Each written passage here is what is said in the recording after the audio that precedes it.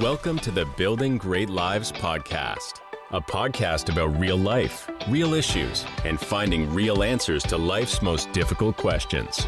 And now your host, Trent Gilliam. Greetings, everyone. Trent here. Welcome to episode number 63 of the podcast. I'm glad you've joined the Building Great Lives journey. Before we get started, as always, I'd like to say a huge thank you to our monthly ministry partners and to you, the listener. You make this ministry possible, and I'm excited to have you on the Building Great Lives team here at the Building Great Lives podcast. It's our desire to help people from around the world grow, heal, discover, and fulfill their unique purpose. Thank you for sharing these episodes. We're praying these messages of hope reach every possible person in every possible nation. Hey, I have a question for you. Do you have any regrets? And are you ready to overcome those regrets? If so, then this episode is for you. In today's episode, we're going to talk about how to manage and overcome regrets. Regret is a feeling of sadness, disappointment, or sorrow, which is caused by something that has happened to us, something we have done, or something we wish we had done differently. Most often, we regret things we feel are too late to change. A recent study interviewed patients in an end-of-life hospice care facility. They were asked, "What are the things you regret most?" And according to the author, there were 7 common traits they regretted the most.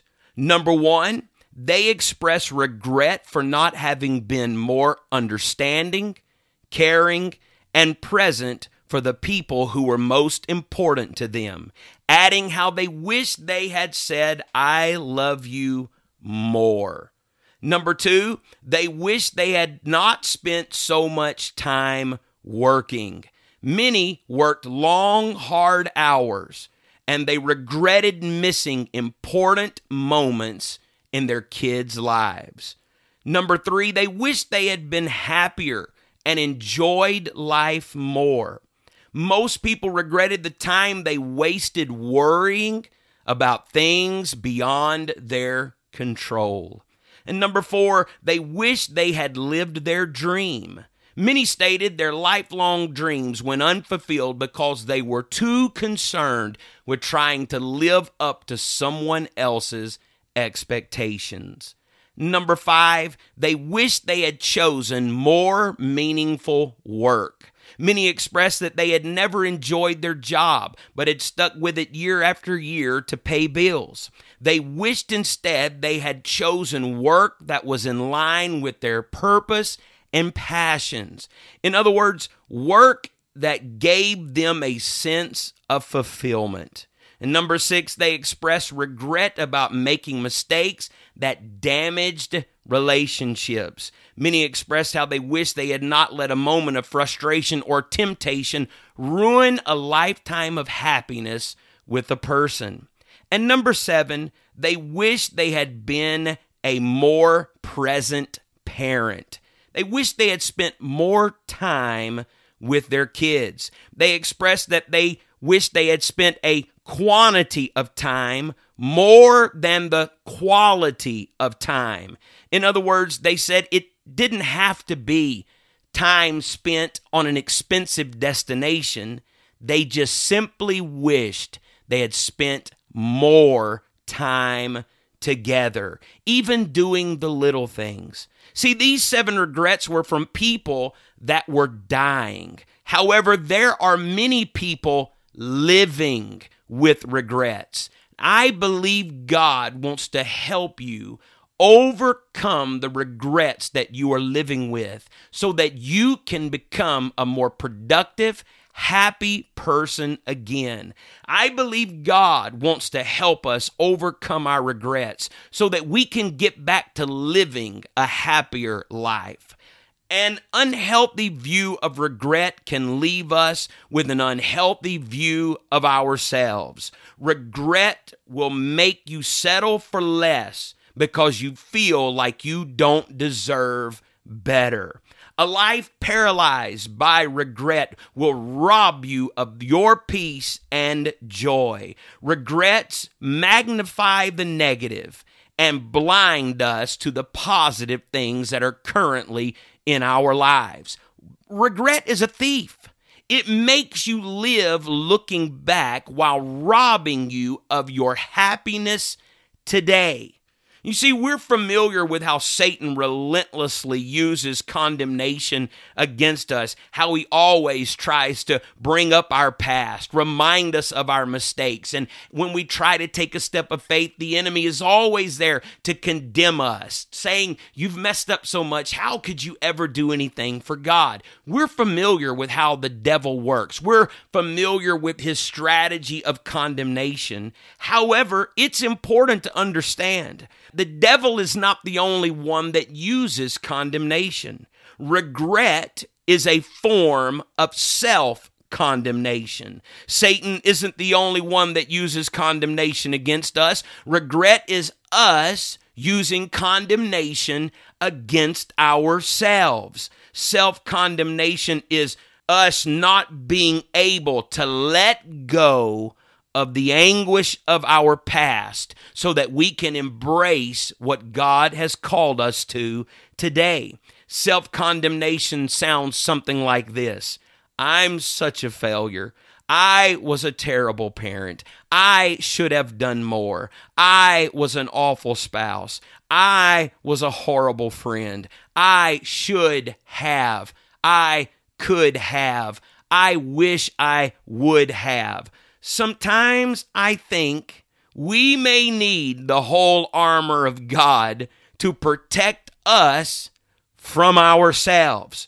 Way too often, we are our own worst enemy. The enemy doesn't have the right to condemn us. You do not even have the right to condemn yourself. There is only one that has the right to condemn. God of all the universe, the creator of all things. He is the only one that can choose when life is created and when life passes away. He has the ultimate right to choose if he condemns something or not. However, we find something very important about him. Even though he has the right to condemn us, the Bible says in the book of John, chapter 3, verse 17 and 18, "For God sent not his Son into the world to condemn the world, but that the world through him might be saved. He that believeth on him is not condemned." The one that has the right to condemn us chooses not to condemn us. So you don't have the right to condemn yourself, nor does Satan have the right to condemn you, and the one that does has chosen not to. Paul continued in Romans 8:1 by saying, "There is therefore now no condemnation to them which are in Christ Jesus, who walk not after the flesh, but after the Spirit." 2 Corinthians 5:17 says, "Therefore, if any man be in Christ, he is a new creature. Old things are passed away. Behold, all things are become new." It's time to stop condemning yourself with the regrets of the past. Overcoming regret doesn't mean suddenly forgetting or pretending the bad thing didn't happen. Overcoming regret means you turn the remembrance of it into an opportunity to learn, grow, and help others avoid the same mistakes that you made. Understanding that will release you to begin the process of moving forward. It's how you take back control instead of letting regret control you. And it's important that we understand that. The Lord is not looking to condemn us. He's looking to help set us free. And so let's look at some biblical examples. First, let's look at Peter and Judas, a case study in regret management. When it comes to Peter, we find that in John chapter 13, it describes the night of Jesus' betrayal. After the Passover meal, Peter told Jesus that even if all fall away, he would not. He told Jesus that he would even lay down his life for him. And Jesus responded by telling Peter, before the rooster crows that very night, he would deny him 3 times. Now, I don't believe Peter was lying. I believe Peter loved Jesus. I believe Peter meant what he said. I believe his intentions were good. And Peter even showed his devotion to Jesus. When Malchus tried to take Jesus away, Peter took the sword out and cut Malchus' ear off. And I don't believe that Peter was aiming for his ear. I really think that Peter was aiming for his neck, but missed. Peter is showing all of those around, I love the Lord. I will defend him. His intentions were off, but his intentions were pure.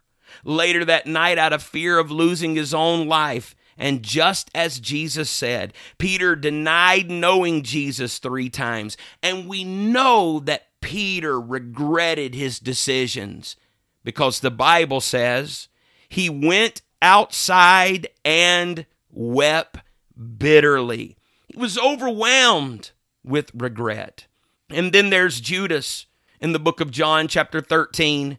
During the Passover supper, Jesus told his disciples that one of them would betray him. The disciples were perplexed and asked, who would do such a thing? In John chapter 13, verse 26, Jesus answered, he said, to whom I shall give a sop. When I have dipped it, and when he had dipped the sop, he gave it to Judas Iscariot. Jesus told Judas, what thou doest, do quickly.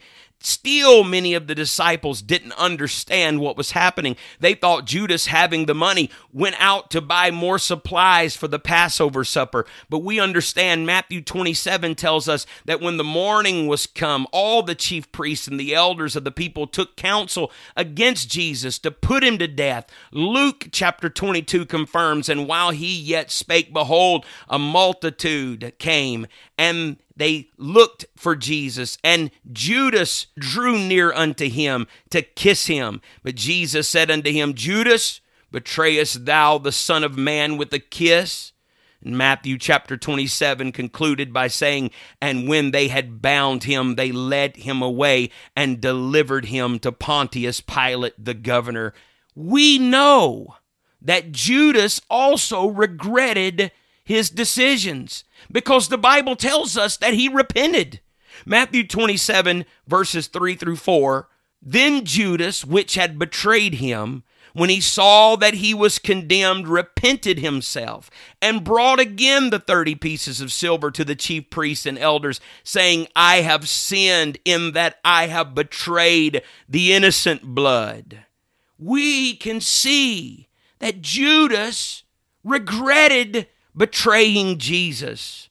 However, Judas didn't manage his regrets in a healthy manner. Matthew 27 and 5 says, and he cast down the pieces of silver in the temple and departed and went and hanged himself. Peter denied and regretted. Judas betrayed and regretted. Both failed. Both sinned. We've proven they both regretted what they had done because they expressed it with sorrow. Peter let regret drive him back to Jesus. Judas let the regret drive him away from Jesus. This is a case study in regret management. One of them, Peter, came back to the Lord, and even though he had made a mistake and regretted it, allowed the Lord to help him, and he overcame the regrets and stood with the other disciples and preached on the day of Pentecost. Yet Judas did not manage his regrets in the right manner.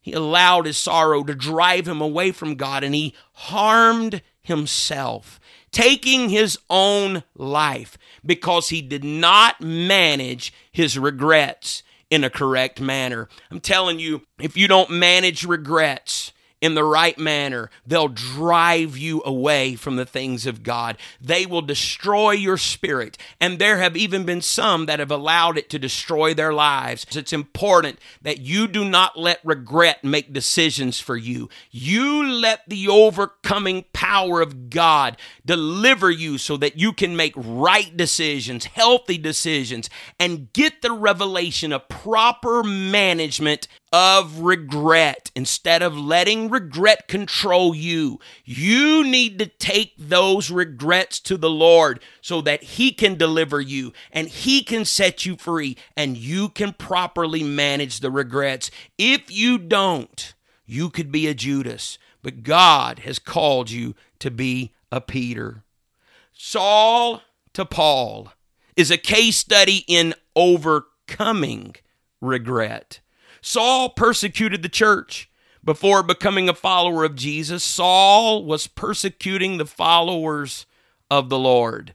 Acts 7 and verse 58 says, Saul looked after the coats of the men who stoned Stephen to death in Jerusalem. In Acts chapter 8, Saul leads a violent persecution of the young Christian church in Jerusalem. He goes from house to house, dragging men and women off to prison. In Acts chapter 9, Saul received authority from the Jewish Sanhedrin to persecute the church. In Acts 26, we find that when the believers are found guilty of what is considered to be blasphemy of the day, Saul calls for them to be stoned to death. Saul begins to persecute the Jewish followers of Jesus, even in foreign cities. Thankfully, Saul, who became Paul, was converted after hearing the voice of the Lord on the road to Damascus. We know that Paul regretted persecuting the Christians because he tells us in 1 Corinthians 15 and verse 9, "For I am the least of the apostles. In fact, I'm not even worthy to be called an apostle. After that way, I persecuted God's church." The weight of regret must have been overwhelming. So how did Paul overcome regret?